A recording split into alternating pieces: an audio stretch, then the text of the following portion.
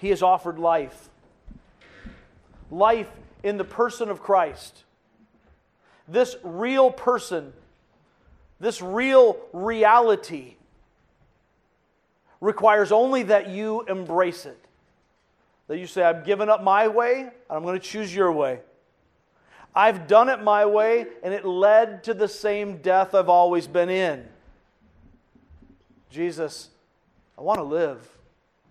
Save me. If you've received that gospel, then you have entered into a life that never ends. You've entered into a relationship that can never be undone, and we should declare that with joy. It makes us right with God.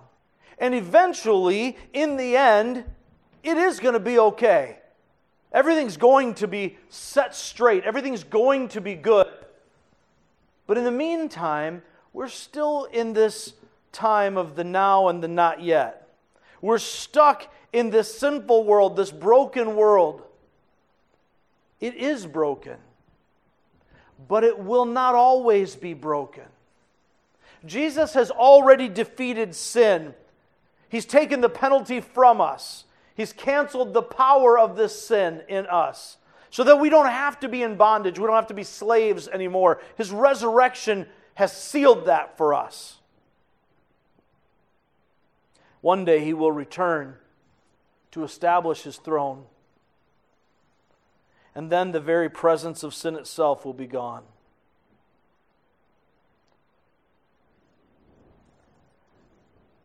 Because Jesus Christ is risen, those who believe have life in Him that cannot be taken away. Yet there's a tension between our celebration of victory and our experience of pain. Jesus entered our death to overcome death for all who will choose life in Him. That doesn't take the tension away, but it does mean that the celebration of victory has weight. It has merit. We're not just whistling in the graveyard. There is a reality, a truth that is bigger than your circumstances. It's bigger than your moment. It's bigger than anything. If Jesus was telling the truth, that He is God in the flesh, that He is the one given all authority in heaven and on earth, then what could possibly compare to that? He backed it up. If He's able to rise up out of the grave, not be exhumed, but to literally rise, to be dead, and be reanimated to life, He has conquered death. I have heard people talk about Tom Brady as a quarterback a lot. Talk about how Father Time is undefeated. Eventually everybody falls. Eventually everybody gets old. And if we extend that out, eventually everybody dies. Except Jesus. He's the resurrection and the life. So maybe Father Time, so to speak, isn't undefeated. He's got one loss. When Jesus rose from the dead, He secured for us a hope. That's our next point. The resurrection of Christ gives us hope for life both now and forever. The resurrection of Christ gives us hope for life both now and forever. In John 5:25, He calls Himself the giver of life. But look at John 16:33. If you're still in Romans, back up to the book of John. Go past Acts. If you get to Luke, you went too far. We're going to go to John 16. I mentioned John 5:25, so before I join you in 16, I want to take a little side road. Starting with verse 24 of chapter 5, John writes, this is Jesus speaking, "Very truly I tell you, whoever hears my word and believes Him who sent me has eternal life, and will not be judged, but has crossed over from death to life. Very truly I tell you, a time is coming, and has now come, when the dead will hear the voice of the Son of God, and those who hear will live. For as the Father has life in himself, so he has granted the Son also to have life in himself. And he has given him authority to judge, because he is the Son of Man. Eternal life by believing in Jesus. When you hear the Word and believe the Word, you take it into yourself and take ownership of it. You've crossed over from death to life. And yet, in John 16:33, Jesus, having just had his disciples say they believe, you're not speaking in parables anymore. This makes us believe that you came from God. And Jesus says, so you now believe? A time is coming, and in fact has come, when you'll be scattered, each to your own home. You'll leave me all alone, yet I'm not alone, for my Father is with me. Again, there's a tension. They believe, and Jesus is saying, wait a minute. You think you believe, because in the moment you get it, in the moment it's easy. But it won't be. Verse 33, he says, I have told you these things so that in me you may have peace. In this world, you'll have trouble. But take heart. I've overcome the world. When Jesus says this to them, what he is telling them is that this isn't about the easy path.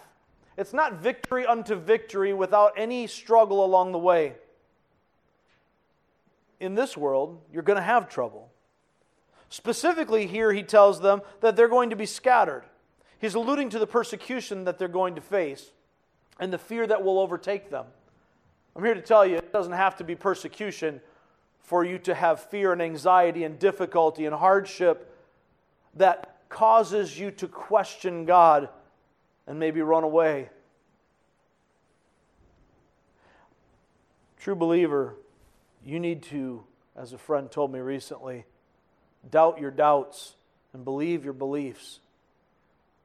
You need to take hold of that which you know to be true, that which is in God's Word. And when your understanding of your circumstances, when your five senses or your super smart brain tell you something else, that God really isn't going to come through, that's too much. God won't do that. I want to point you back to that empty tomb.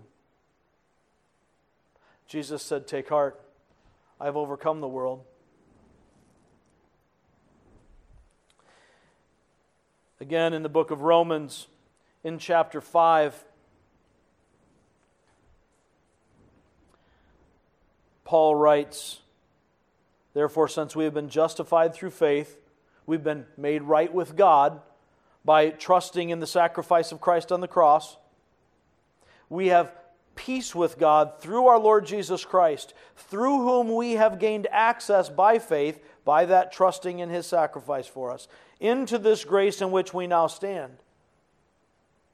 And we boast in the hope of the glory of God. There is a hope for the now and for the hereafter. Life both now and forever. Verse 3, not only so, but we also glory in our sufferings. Paul, under the inspiration of the Holy Spirit, wades right into the depth of the tension between the victory and the pain. We glory also in our sufferings, because we know that suffering produces perseverance. Perseverance, character, and character, hope. And hope doesn't put us to shame, because God's love has been poured out into our hearts through the Holy Spirit who has been given to us. You see, at just the right time, when we were still powerless, Christ died for the ungodly.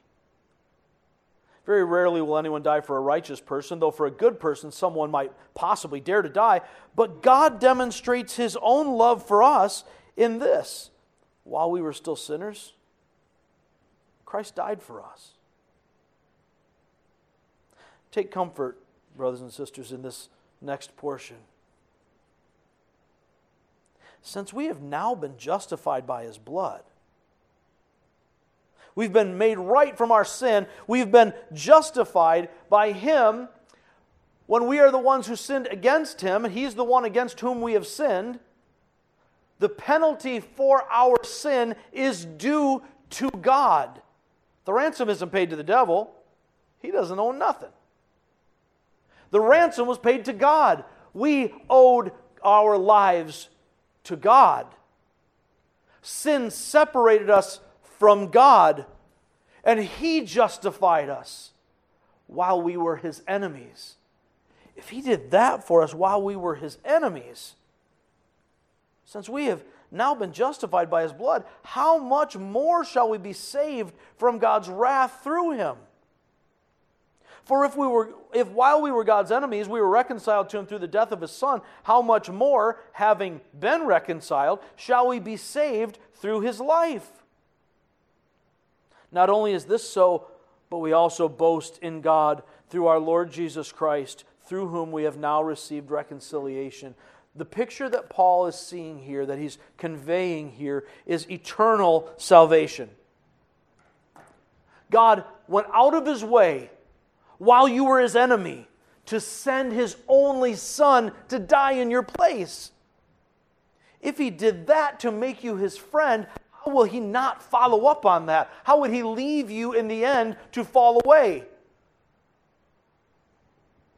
That's unthinkable.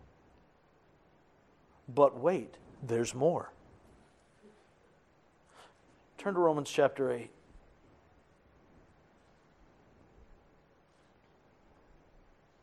Man, I want to read this whole chapter for you, but I'm not going to. Having examined the reality of our eternal salvation, Paul continues to build his theological case throughout the book of Romans. And after a stop in chapter 7, where he looks at his own sin and draws out that tension even in his own life between the celebration of victory and our experience of pain, even failure, he concludes in Romans 8:1, therefore there is now no condemnation for those who are in Christ Jesus, because through Christ Jesus the law of the Spirit who gives life has set you free from the law of sin and death. And he walks through this beautiful freedom that we have in Christ, and the power that we have in Christ to live according to the Holy Spirit who lives in us. Oh, man. But take a look at what happens in verse 18. He spent so much time talking about our future hope. Here in verses 18 and following, he's making the connection, he's connecting the dots between that future eternal hope and our hope even now in the present. How in chapter 5 do we rejoice in our sufferings? We glory, we rejoice in our sufferings, knowing that God is doing something through them that has an eternal impact. When all of this fades away, there's a lasting impact. But notice, there's more. Verse 18 of chapter 8. Oh man, this is so exciting. I consider that our present sufferings are not worth comparing with the glory that will be revealed in us. For the creation waits in eager expectation for the children of God to be revealed. For the creation, the physical realm, the physical world, was subjected to frustration, not by its own choice, but by the will of the one who subjected it, in hope that the creation itself will be liberated from its bondage to decay and brought into the freedom and glory of the children of God. If you are in Christ, if you have received that gospel good news that Jesus died for you and you have embraced this and made it your own, then you are a child of God forever. And what Paul is telling us right here, it'll be developed later in Thessalonians, we'll see it again really in Revelation, and we see it in the Old Testament prophecies of the future. The children of God will usher in the time when death and decay and entropy will cease. when Christ returns, all the physical laws change, and we're going to be part of that. Verse 22, we know that the whole creation has been groaning as in the pains of childbirth right up to the present time. Not only so, but we ourselves who have the first fruits of the Spirit groan inwardly as we wait eagerly for our adoption to sonship, the redemption of our bodies. There is a resurrection to come. You heard Jesus allude to it in John 5, that there is a time when we will receive this resurrection. But who hopes for in this hope, verse 24, in this hope we were saved. Hope that is seen is no hope at all. Who hopes for what they already have? But if we hope for what we do not yet have, we wait for it patiently. The resurrection of Christ gives us hope for life both now and forever. Jump down to verse 31. What then shall we say in response to these things? If God is for us, who can be against us? He who did not spare his own Son but gave him up for us all. We just read that, didn't we? He loved us so much that He sent His Son to die for us while we were His enemies. He didn't spare His own Son but gave Him up for us all. How will He not also along with Him graciously give us all things? What good thing in this life is too much for God to give to you when He gave you His Son? The rest is small potatoes. That's our hope for now. If you're going through it right now, and please don't miss this. If you're going through it right now, God has ordained this for a season. Because in this suffering, He is producing something in you far, far greater than what the suffering itself is bad and wicked. I'm not telling you that God made this coronavirus come and have a pandemic. I'm not telling you that God gave you cancer. I'm not telling you that God chose and caused you to be betrayed by that loved one. I'm certainly not telling you that God caused you to sin or dragged you into that addiction. God's not tempted by evil, nor does He tempt anyone else.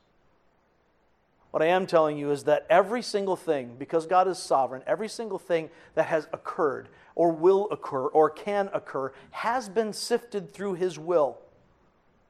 And He has decided that in this moment, in your life and in mine, that what we are facing is the best possible thing to accomplish the greater eternal purpose of making us like Jesus Christ. Sometimes suffering is needed for that. Jesus suffered. Why would His followers not? But it doesn't end. We are more than conquerors.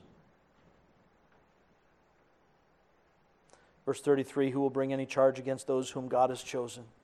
It's God who justifies. Who then is the one who condemns? No one. Christ Jesus, who died, more than that, who was raised to life, is at the right hand of God and is also interceding for us. Who shall separate us from the love of Christ? Shall trouble or hardship or persecution or famine or nakedness or danger or sword? As it is written, for your sake we face death all day long. We're considered as sheep to be slaughtered. No, in all these things we are more than conquerors through Him who loved us. For I am convinced that neither death nor life, neither angels nor demons, neither powers, neither the present nor the future, nor any powers, neither height nor depth, nor anything else in all creation will be able to separate us from the love of God that is in Christ Jesus our Lord. Amen.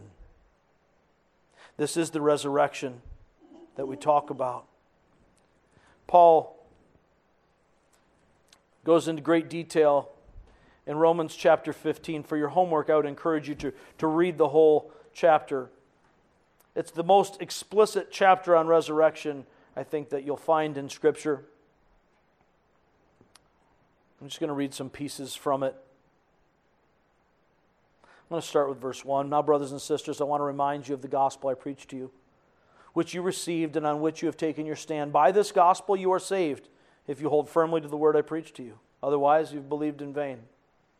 If it's another gospel, if you start twisting it, if you get away from the word of God, then all of your faith means nothing.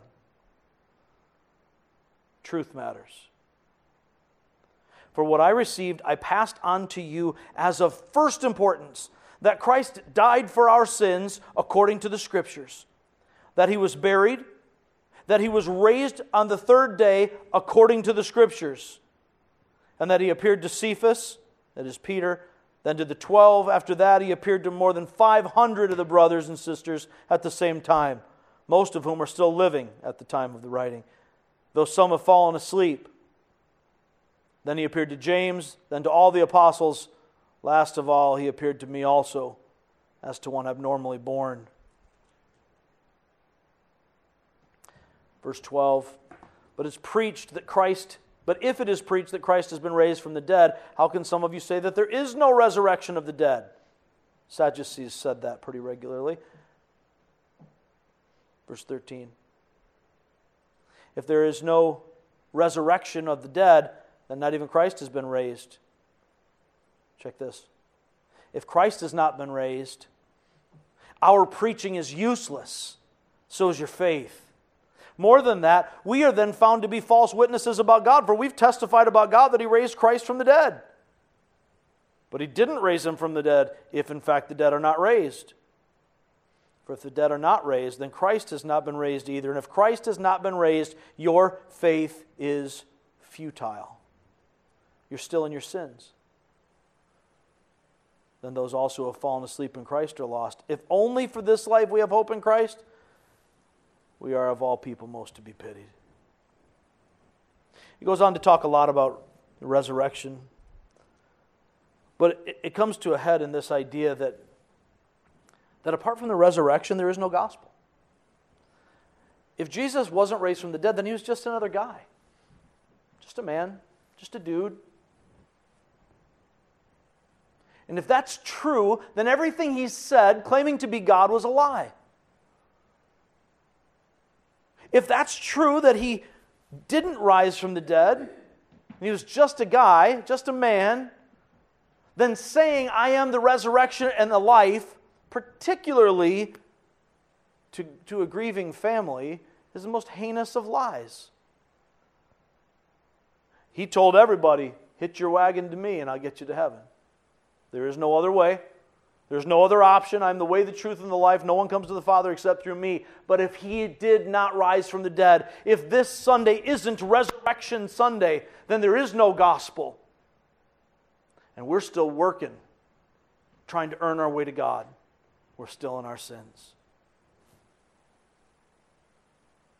The resurrection of Christ, however, gives us hope for life, both now and forever. This is the beauty. This is the joy. This is the power. I'll close this section with this point, then we'll sing some more. Starting with verse 50. I declare to you, brothers and sisters, that flesh and blood cannot inherit the kingdom of God, nor does the perishable inherit the imperishable. Listen, I tell you a mystery. We will not all sleep, but we will all be changed. In a flash, in the twinkling of an eye, at the last trumpet. For the trumpet will sound, the dead will be raised imperishable, and we will be changed. For the perishable must clothe itself with the imperishable, and the mortal with immortality. When the perishable has been clothed with the imperishable, and the mortal with immortality, then the saying that is written will come true. Death has been swallowed up in victory. Where, O death, is your victory? Where, O death, is your sting? The sting of death is sin, and the power of sin is the law. Thanks be to God. He gives us the victory through our Lord Jesus Christ. Therefore, my dear brothers and sisters, stand firm. Let nothing move you. Always give yourselves fully to the work of the Lord, because you know that your labor in the Lord is not in vain. It is in the hope of resurrection that the church grew. It is in the hope of resurrection that we stand firm, that we do work on behalf of Christ. It is in the hope of resurrection because He was raised.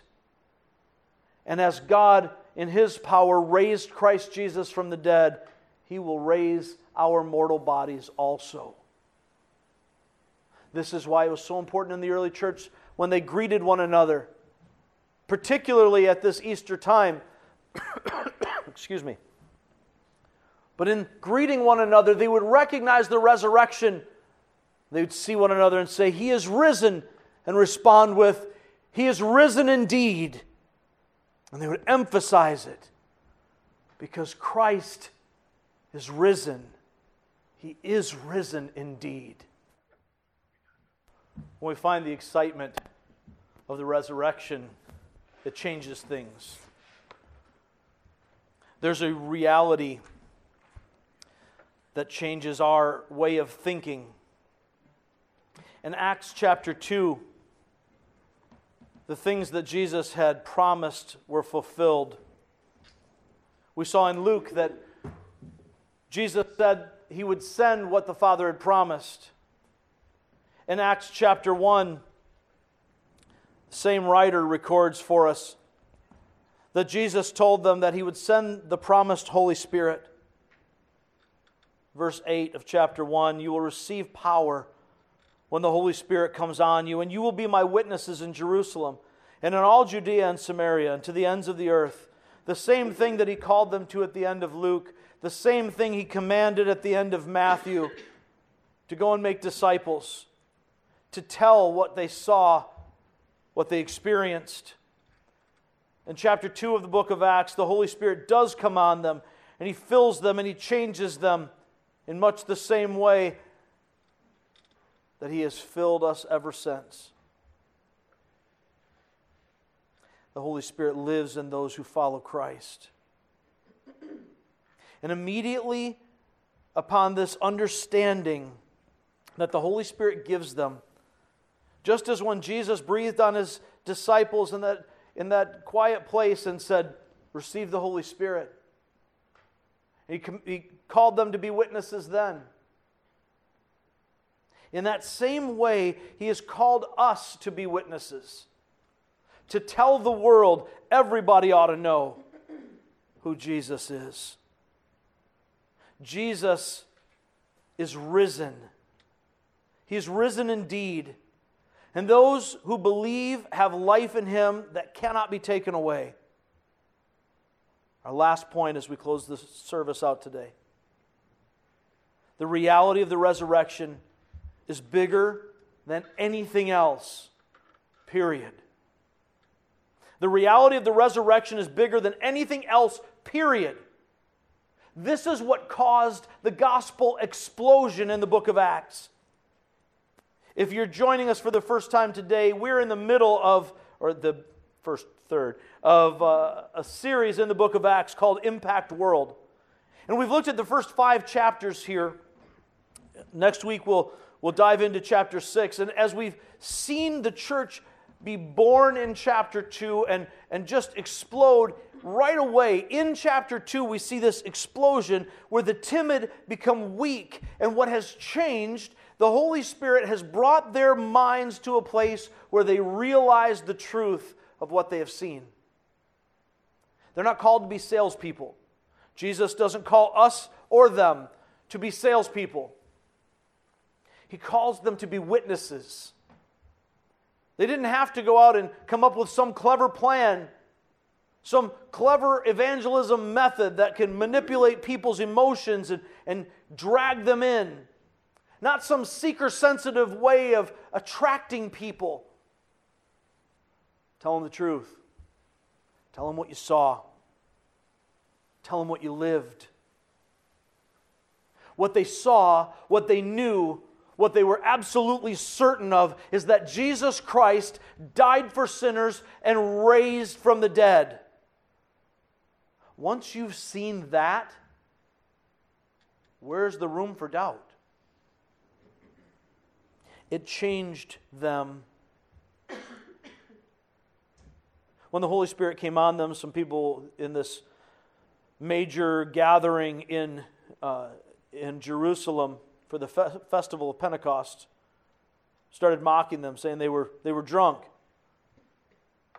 Verse 14 of Acts chapter 2, Peter stood up with the 11, raised his voice and addressed the crowd. Fellow Jews and all you who live in Jerusalem, let me explain this to you. Listen carefully to what I say. These people are not drunk as you suppose. It's only 9 a.m. No, this is what was spoken by the prophet Joel. In the last days, God says, I will pour out my Spirit on all people. Your sons and daughters will prophesy. Your young men will see visions. Your old men will dream dreams. Even on my servants, both men and women, I will pour out my Spirit in those days, and they will prophesy. He goes on to tell them from the Old Testament, using the prophet's words, that David spoke of Christ. Verse 25, David said about him, Christ Jesus, I saw the Lord always before me, because he is at my right hand, I will not be shaken. Therefore my heart is glad and my tongue rejoices.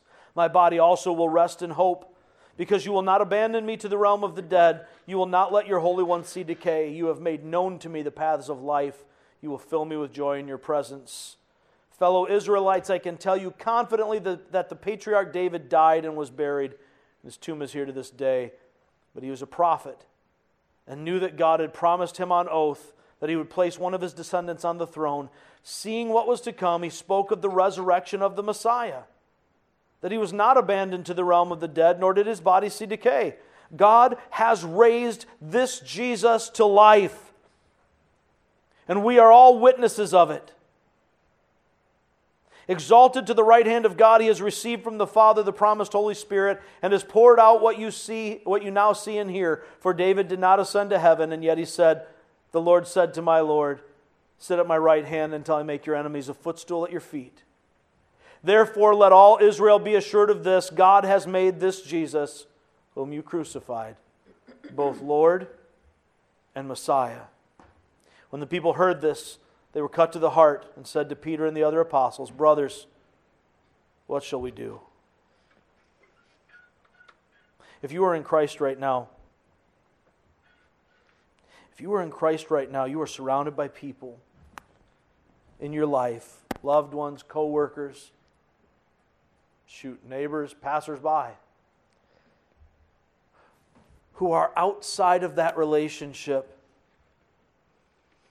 And what you need to do is be a witness to them. You don't have to sell them. It's not your responsibility for them to believe. It's your responsibility to tell them the truth. If you have seen it, if you know it, then talk about it. Peter replied to those who did not know how to respond, repent. Turn from your way to God's way. And be baptized. Be associated, affiliated with Christ and His church. Every one of you, in the name of Jesus Christ, for the forgiveness of your sins. And you will receive the gift of the Holy Spirit. The promise is for you and your children, and for all who are far off, for all whom the Lord our God will call. With many other words he warned them, and he pleaded with them, save yourselves from this corrupt generation. Those who accepted his message were baptized, and about 3,000 were added to their number that day. Talk about a gospel explosion. The reality of the resurrection is bigger than anything else, period. People who know that cannot keep silent. My prayer for us today